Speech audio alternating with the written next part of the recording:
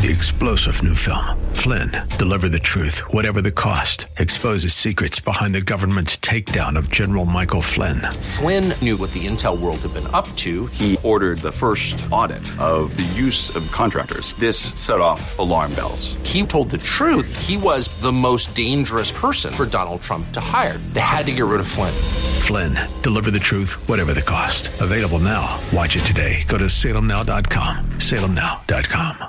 What we're talking about here is God's Word. There are parts that are easy. There are parts that are a little more challenging for us and require a little more work in order for us to digest it. And what the Corinthians were saying, what many Christians today were saying, is when I go to church, I don't want a heavy sermon. It's sad but true. The current culture we live in really is quite shallow. As Jim Packer once said, America is a mile wide and an inch deep. So 1 Corinthians chapter 3 really applies. Welcome to Study Verse by Verse with Pastor Leighton Sheely. Here in 1 Corinthians chapter 3 as we see the need for spiritual growth. Join us there as we catch up with Pastor Leighton Sheely from Church of the Highlands in San Bruno with today's program. In verse 3, Paul calls them not only sarkanoi, but also sarkikoi, which means dominated by the flesh. And so the problem with the Corinthians was that they had allowed this fleshly side of their nature to dominate them and their actions. A Christian should not be characterized by sin, but Christians are still able to sin. And when a Christian sins, he is in practice living as though he was unspiritual. And if that practice becomes a habit, people can lose their spiritual sensitivity. And as a result, Paul is compelled to speak with these Corinthians as if they were unbelievers. It says, I gave you milk to drink, verse 2, not solid food, for you were not able to receive it. And indeed, even now you are not able, for you are still fleshly. So when Paul had first preached to this congregation and established in the church some 5 years previous, he had, of course, taught them the milk, the basic doctrines of the church and of the Scripture. But after 5 years, you would have thought that they would have grown to the point where they could handle more than just simply that. But Paul was saying, I just can't feed it to you because you're not ready to receive it. He had to teach them according to their spiritual capacity.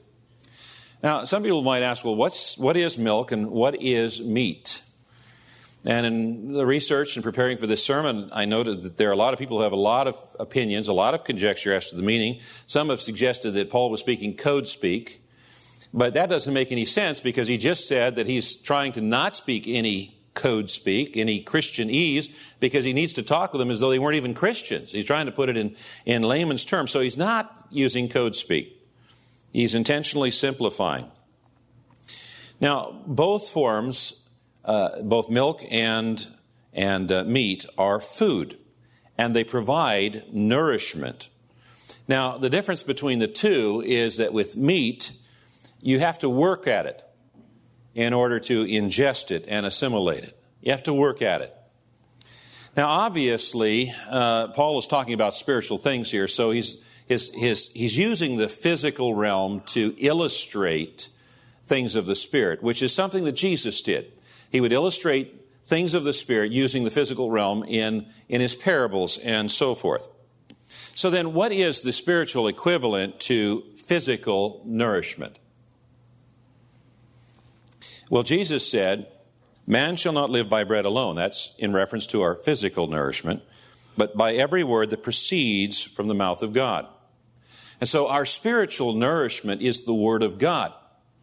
And that's what Paul is talking about here, is the Word of God. Now, there are parts of the Word of God that are very easy to assimilate, very easy to ingest. They're like milk. You can just drink it in and you immediately understand and apply whatever it is that you're listening to. But there are parts of God's Word that are much deeper and much more profound and require us to think and to ponder and to pray and to work at assimilating those parts of God's Word. You know, sometimes a person will come to me and say, Pastor, can we do such and such? And I say, well, let me chew on that. And what I'm saying is what you're asking is not easy. I need to think about it. I need to figure it out and see if we can apply it and so forth. And so what we're talking about here is God's Word. There are parts that are easy. There are parts that are a little more challenging for us and require a little more work in order for us to digest it. And what the Corinthians were saying, what many Christians today were saying, is when I go to church, I don't want a heavy sermon. Just make it light, make it easy, tell me how much God loves me, and let me get off to the football game, or whatever it is that they're going to be doing that afternoon that's really their preoccupation. I just want something that's easy to digest. I don't have to think about the Bible, God's Word, my relationship with God, heavenly things, spiritual things, all that much. I'm preoccupied with this world. You know, there's nothing that's more precious than a baby acting like babies act. Unless that baby is 20 or 30 or 40 years old. That's pretty bad. That's a tragedy. And sometimes there are physical reasons, there are limitations why a person cannot grow as they're supposed to grow in the physical realm, but that's not true in the spiritual realm. If we're not growing spiritually, it's because of our own doing. We can't say, well, I just don't have a good teacher. Folks, if you are a Christian, the Holy Spirit is within you. The Holy Spirit is the perfect teacher. If you listen to the Holy Spirit, you'll learn and you'll grow. If we're not growing spiritually, the reason is because we're still fleshly. We're not giving attention to the matters of the Spirit. We're giving attention to the matters of the flesh. And so Paul continues now describing the evidences and the symptoms of division, jealousy, and strife. He says in verse 3, "For since there is jealousy and strife among you, are you not fleshly? Are you not walking like mere men?" Mere meaning just physical, no spiritual component to you. "For when one says, I am of Paul, and another, I am of Apollos, are you not mere men?" So again, Paul is using the term here, sarkikos. And these people are acting like they don't even belong to the Lord. By remaining immature, they were getting into quarrels and fights, and their quarrels and fights were causing divisions and havoc in the church. And James wrote in chapter 4, "What is causing the quarrels and fights among you? Don't they come from evil desires at war within you? You want what you don't have, so you scheme and kill to get it. You are jealous of what others have, but you can't get it, so you fight and wage war to take it away from them. And yet you don't have what you want because you don't ask God for it. And even when you ask, you don't get it because your motives are all wrong. You want only what will give you pleasure." Now, Paul is writing here to adults, but if you want to see how clearly the nature of mankind is before regeneration, all you need to do is volunteer for a few weeks in our nursery. Before a child even learns how to form sentences, a child learns a few words. You know what one of them is? Mine. Mine. Mine. The other day I was watching one of the children had a toy, and you know how you are when you're older, you pick up some cues, and you know this child was not really interested in the toy, except that another child was interested in the toy, and this child did not want the other child to have the toy, so it was mine. Mine. And then sure enough, when the other child got another toy and was disinterested, it was no longer mine anymore.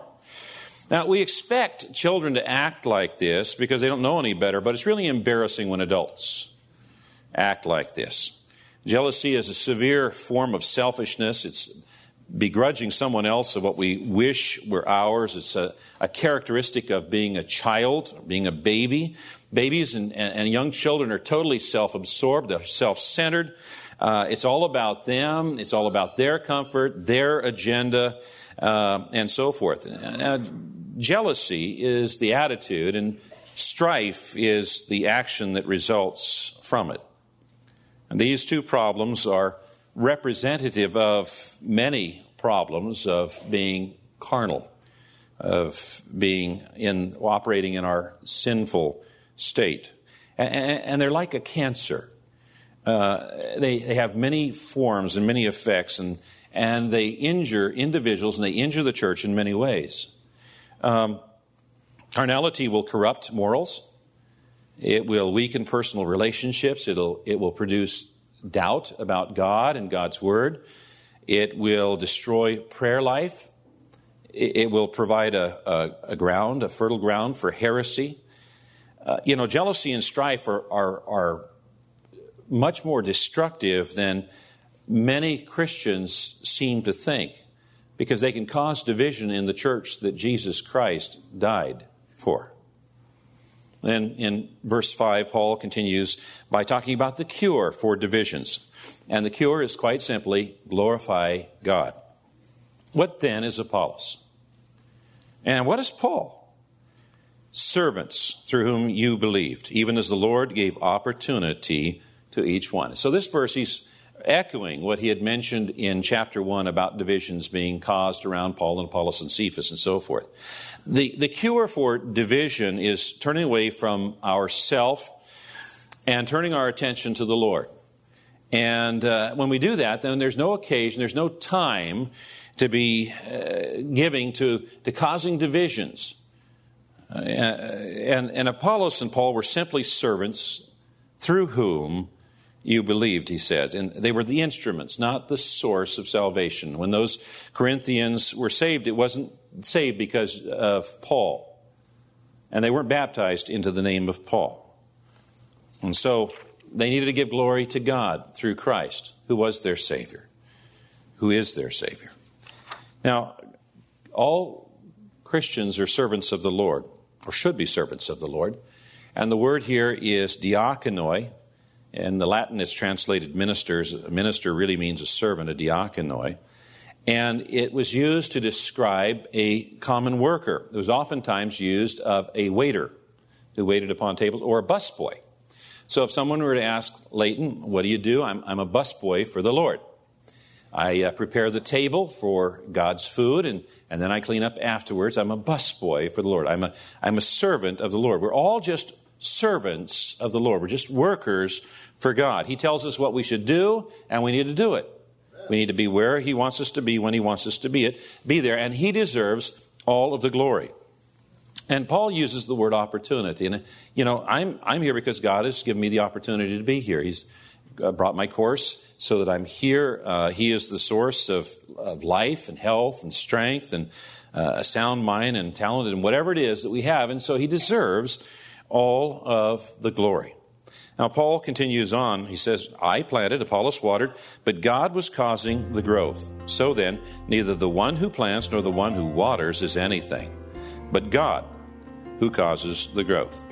Well, there is the key to what we're studying here today on Study Verse by Verse with Pastor Leighton Sheely. It is God who causes growth. We see the need for it here in 1 Corinthians chapter 3, which is where we've been with Pastor Leighton Sheely this week here on Study Verse by Verse. If you have questions, comments about the program, maybe you would like to join us for worship here at Church of the Highlands in San Bruno.